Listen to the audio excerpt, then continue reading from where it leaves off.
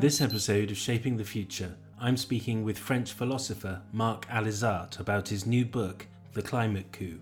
The Climate Coup makes for fascinating reading as Marc identifies the forces of financial and self-interest who are either actively profiting or seeking to gain power from the misery and suffering that is a result of regional and global ecological and climate disasters. In identifying these carbo-fascists, Marc suggests that there are parallels between events such as the Nazi burning of the Reichstag in 1933 and President Bolsonaro's more recent willful burning of the Amazon rainforest that has shocked the world. Linking this seeming madness to the rise of populism, Marc suggests key responses that those of us interested in saving the global commons must consider if we are to win the struggle for a stable future. The book is only 60 pages and available to buy online at the usual places. I would welcome any thoughts or feedback about the climate coup, so please do comment or get in touch with your thoughts. Following this episode, I'm going to post an interview I recorded at COP25 in Madrid with retired General Ghazi from Pakistan. General Ghazi was also formerly the Pakistani Defence Minister and explains how current trends of climate disruption, increasing pressures on water supply, are a key indicator of future conflict in the region. Conflict risk and human suffering are only going to increase as the world becomes hotter and resources more restricted. How we behave in the face of such pressures will be the true test of our humanity. Thanks for listening to Shaping the Future. Please subscribe on any of the podcast channels or YouTube, or if you can, support my work via Patreon.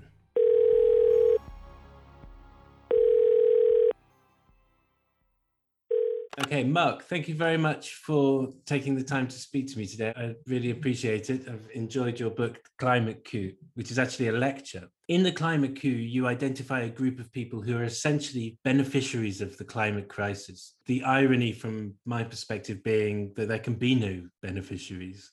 Who are these people and how do they plan to benefit?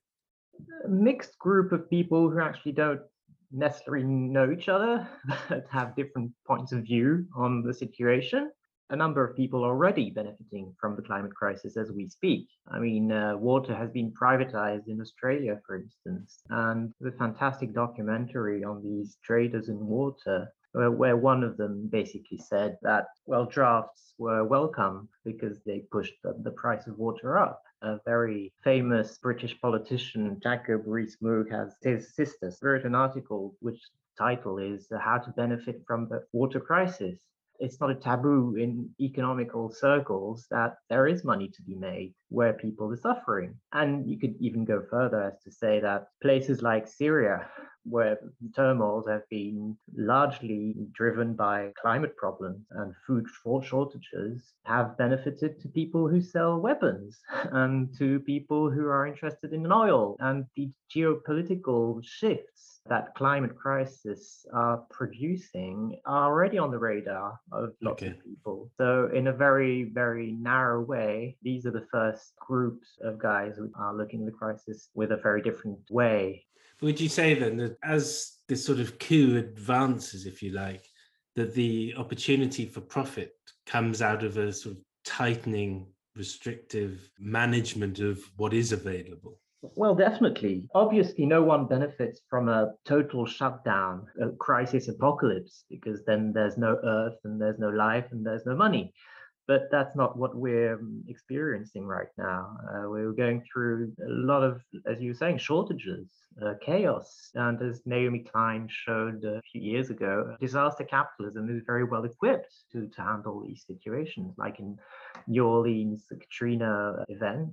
The climate crisis is basically Katrina's happening on a yearly basis now in different countries over the world. So that's obviously one of the ways we can benefit from the climate crisis. And then there are others which are more directly political. A full-blown climate crisis, which has not happened yet, and which would bring with it millions of refugees fleeing countries and would obviously create situations which would call for political regimes that are already trying to get hold of power but can't quite manage to handle it. And you can read that. You can read that in the literature of right-wing extremists all over the world. Some people are actually waiting for these refugee crises to happen because they know it will trigger the need to upheave democracy and to create military regimes.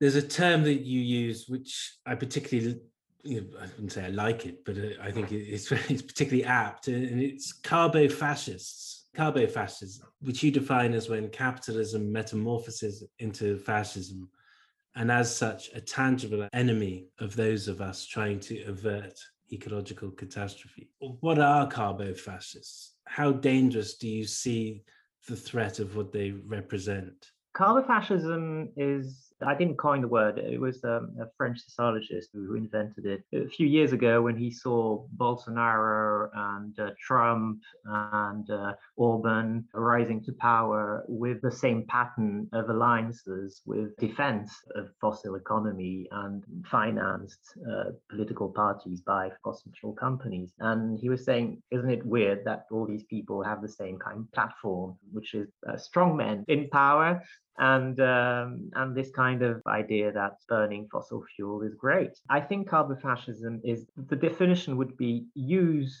climate change to make a right-wing agenda progress, as I was saying, either by creating the conditions of a general chaos that would benefit military regimes. When we're talking about the carbo-fascists in what you've just described, even in America, it hasn't gone away with the end of Trump. It very much seems to be gaining its own momentum in the wings. And a sort of loose parallel is populism, which we see very much in the UK right now, and in Hungary or Poland and any other, with quite a lot of other examples. Right. I mean, are we really seeing now that we are entering a period where these struggles that you're outlining in this book are going to become very tangible? Absolutely. And yes, we're not out of the woods at all. Even with Biden's victory or the victory of the Greens in Germany, we can be hopeful of. The reason why is carbo-fascism is actually larger than the interest group I just talked about. It appeals to another factor, which I haven't talked about yet, which is nihilism, which is the idea, the sentiment that the situation, the political, the social situation of so many people is so dire that they don't feel that the breakup of the world that they would lose more in the climate catastrophe than they already have. And actually, they would even benefit from the fact that it's a great equalizer, and that people they feel are despising them or have earned more wealth than them in despicable ways would be leveled by a great catastrophe. I was stunned by a survey that was done by an opinion poll. And the questions were basically something like, do you think society should be burned down to the ground in order to be rebuilt, or something like that? And the answer was 45% people said yes, that the only way to rebuild society is to burn it to the ground. And I think carbo-fascism is also an appeal to these people. It's a way of saying, your life is shit, but we have means of making life of everybody shit. So vote for us. And with obviously something else behind it, which is not always said in the same clarity, which is obviously people who are going to suffer from climate change are not you, not directly, not really, because if you're white and you live in mainland America or Russia or Hungary or whatever, you're not going to suffer like people in India, Bangladesh, or sub-Saharan Africa. So there's also this racist backdrop to carbo-fascism and nihilistic politics that has to be understood in order to have the full scope of the problem. In the book, you do link nihilism to consumerism as well. Yes. Can you talk a little bit about that? Well, the thing is, a psychiatrist wrote a very nice paper a scary paper on the climate breakdown from his point of view, as a way of saying, well, if the world is going to end, then this is the time to enjoy ourselves. This is the carpe diem philosophy, and it's true that it's present in the death drive. The death drive is linked to the idea that you should consume in both senses of the word, of the burn and enjoy your life since it's finished. So I think yes, there is also a weird and perverse alliance between consumerism and carbo-fascism. And of the 45% of people who are going to burn it to the ground, there's still a good number of people who are very much up for saving what they can, what we can. And one issue is that we protest, we make signs, we call for change. And as these recent global summits of world leaders demonstrate, change is creeping along. I mean, you don't feel too inspired when you get to the end of something like the G7. How do we move towards real action? Because your book is actually, it moves into a sort of action phase, if you like. So what are the building blocks of turning the ecological dial in our favor? Well, I guess that's the most difficult part, obviously. Unfortunately, yeah, lots of people are thinking about it. And well, but what I wanted to say in the very little book I wrote is I think one of the main things the environmentalists have to have in mind is precisely what we're talking about, that there is no evident consensus on the fact that the planet has to be saved. That's the main point I want to make in the book, the first part of the book. Environmentalists are used to the idea that if they explain the situation, then people are going to understand how dire it is. And if they do, they're going to want to do something about it. And that was the strategy that was followed for the 40 years that the environmental movement has been vocal. And it worked. It worked in this, I mean, it worked in the fact that we're talking about it and that Democrats have progressive agendas and stuff and everything. But I think we're just hitting a wall now. And I wrote the book before COVID, and I was struck by the fact that COVID gave such a brilliant demonstration of what I was trying to say. Nobody could foresee that COVID would be politicized in the fact that wearing a mask would even be a question. But as soon as a number of people understood that wearing a mask, well, entailed two things. I mean, being scared of the situation as not going out, not consuming, not going to restaurants, putting the economy at risk, and that the most vulnerable people to COVID were people of color, poor people, people working in social services and stuff. Well, the mask became something, well, there was no, as I was saying, there's no consensus anymore that there should be a fight against COVID. And that's exactly the same wall that environmentalists are hitting into right now. They thought that if they explained how COVID or the climate crisis is dangerous, then everybody would obviously wear a mask or stop using plastic. And that's not the case. And that's why I say that I think the first step is a mental step. It's an abstract step. And it's the step of ceasing to call the climate crisis a crisis. It's not a crisis, not anymore. It was, but it's not anymore. It's a war. It's a culture war. And you don't fight a crisis as you fight a war. A crisis can be overcome by consensus, by partisan rule and reaching and etc. Not a war. A war has to be won.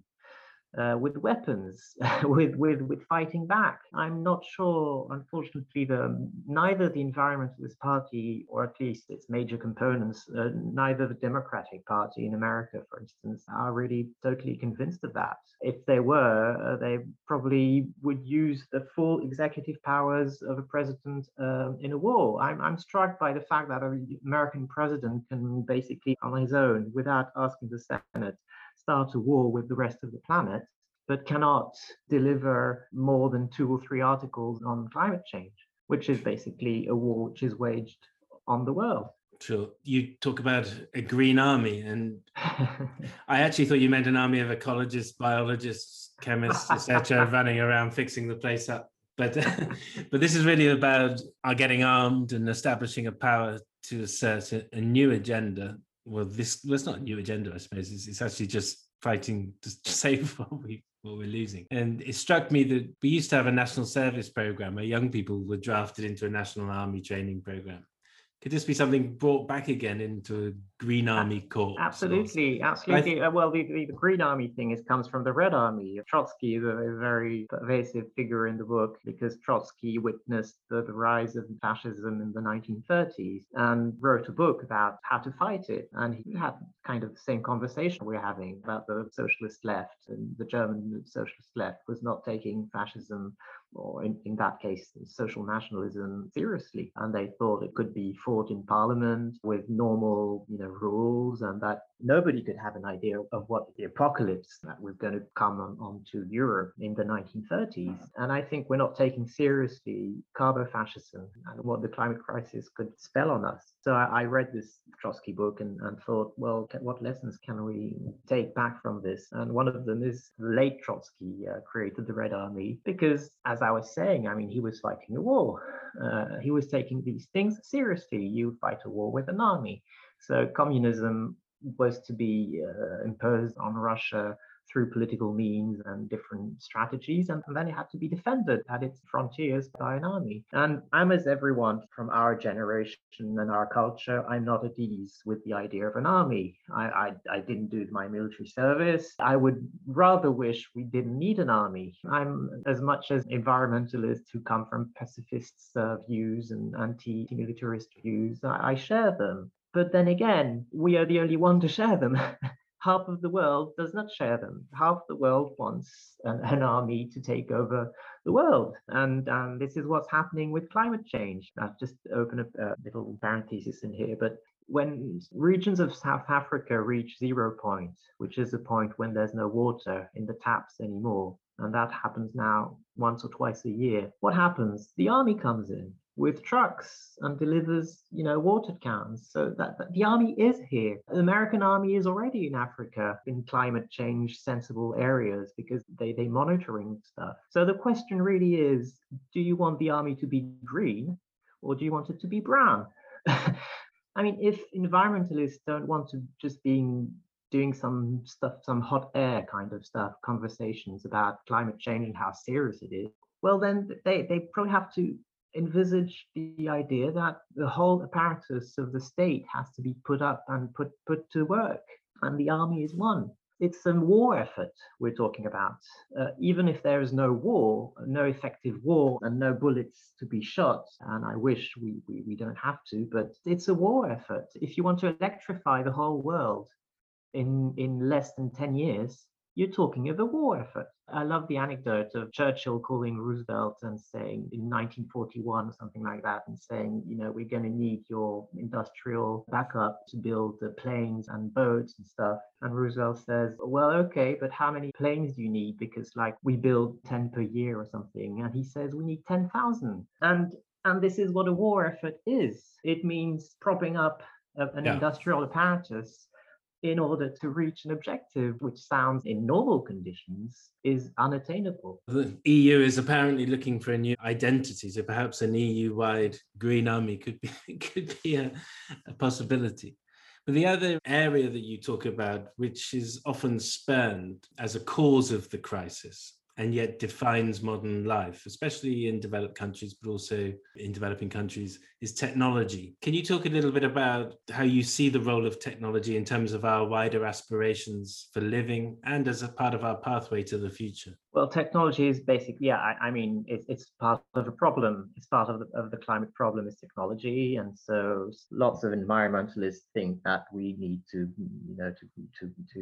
wind down our use of technology. And I understand why, and I understand degrowth. And obviously, all this is very clear. But at the same time, again, the assumption behind that is that we're going to find a consensus about climate change and degrowth, and things are going to go better. But what happens if they don't? What happens if Russia does not want to cut its emissions?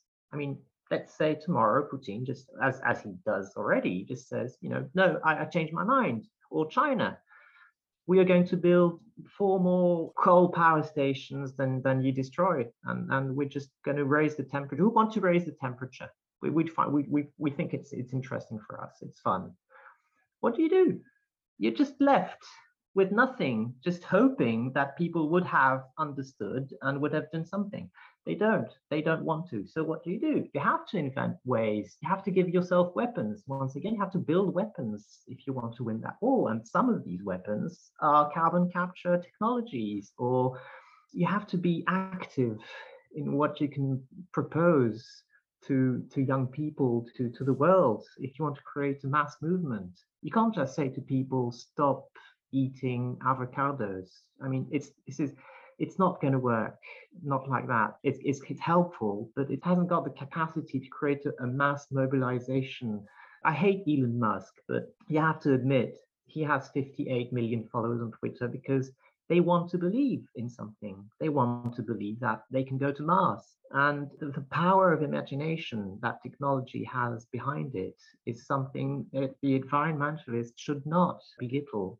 And actually, this consensus, this whole thing converges on hope as the critical sort of element, I think, for the success here in the climate struggle. But if we are facing a climate coup, and this is really the last question, action beyond that, which we haven't yet taken, is required. Are we not on course for a very messy period of struggle? Have you had any thoughts on what that looks like? And the cover of your book isn't. Well, I'm very pessimistic, to be honest. I think we've passed the threshold, and that the next years, the next decades are not going to be a nice thing to go through. The cover of my book is actually some kind of vision I had, which just I had to put on paper. I created the cover, and it's the Reichstag monument burning in the Amazon fires. It's kind of, I wanted to make this crash between these two pictures that I had in my mind, the 1930s situation. It was a way of saying, that the Amazon fires really are democracy burning, not only the world, but democracy itself, the Reichstag monument, the parliament, and taken hostage by these fascists who have understood how to cripple democracy by burning trees. So yes, no, I'm not optimistic, and I don't know. I mean,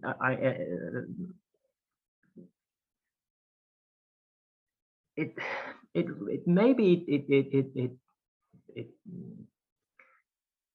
the situation can be turned around by a series of catastrophes that would happen in modern countries. I mean, it only takes 2 drafts in France, where I live, to have everybody speaking of climate change again. When the climate actually lets us, forget about the crisis, the usual topics come of political conversation blur the whole field, and it's business as usual. But as soon as catastrophes happen, then you see that the topic comes back and is actually on the top of preoccupations of many citizens. And you see that in Germany with the Greens winning, and you see that the Greens are pushing, and the environmentalists have an access to power. But yeah, it will need some kind of dark miracle to happen. Well, I think the actions you propose in your book I would say, are quite extreme. But then if you take it, I don't really like using the optimist, pessimistic kind of thing. But, if you have a sense of reality, then the action we need to take is going to be extreme. If we're going absolutely, there's this sci-fi book which is amazing, The Ministry for the Future. Have you read The Ministry for the Future? I've heard of it. By Kim Stanley Robinson. Well, that book tells you how extreme it's going to become very soon. It starts with a terrible heat wave in India, killing millions of people, and it talks about this United Nations Organization for Climate Geoengineering, which has to think about what they're going to do for the next heat wave in the world. And it's absolutely terrifying. And it's terrifying because it feels so close to reality. I mean, right now, as we speak, it's 50 degrees Celsius in Iraq, certain regions in Iran. We're very close to the point where people are going to really drop dead because of heat, because there's a threshold of heat and humidity which is untenable for the human body. So it's very close to this book, and as you're saying, that as the situation is going to be more extreme, the ideas to fight it are going to be more extreme, and that's why I'd rather we be prepared. And that includes talking about geoengineering too, and all these technologies that we're putting on the side for the moment because we don't need them, and we think, it would be better as the army. It would be better if we didn't need them. Yes, definitely it would be better. But we're not in 1992 in the Rio Congress. I mean, we've lost 30 years, 40 years of work. And we're not in this mitigation process of saying, oh, maybe in 2050 we'll be net zero, which is bullshit. We are in the midst of something which is going to be, well, I guess we're in the midst of a breakdown event, and we're going to live through it. But then, yeah, I was something I didn't say, which can give us hope, is that in the near past, which is still our present actually, the fight against another breakdown was met with success, which is fight against AIDS. Fight against AIDS needed the will, the incredible will, courage, organization of a small number of people, organized people, namely the ACT UP organization. And they turned around the whole discourse around AIDS, how to fight it.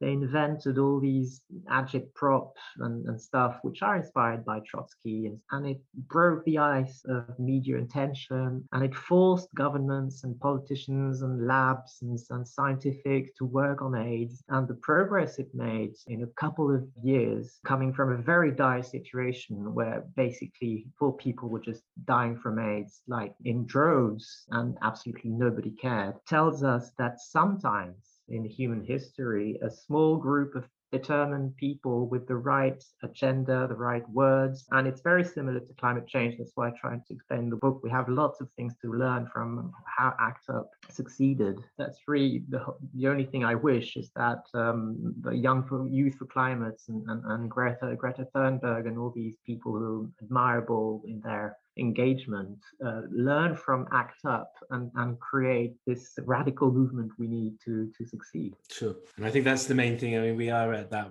what next moment in terms of activism. I think we're not seeing the change we need to see. No, definitely. But I think, your book is a great, very fascinating contribution towards that, sort of trying to envisage what next. So thanks, Mark. It's been great to talk to you. Thanks, Nick. Thanks again for listening. If you are interested to help support this series and help expand the discussion around climate topics, then please do consider backing my channel via Patreon. It will help me produce more content, and you will also gain access to more expert interviews. It would be great to engage more with audiences too and understand your views on these topics.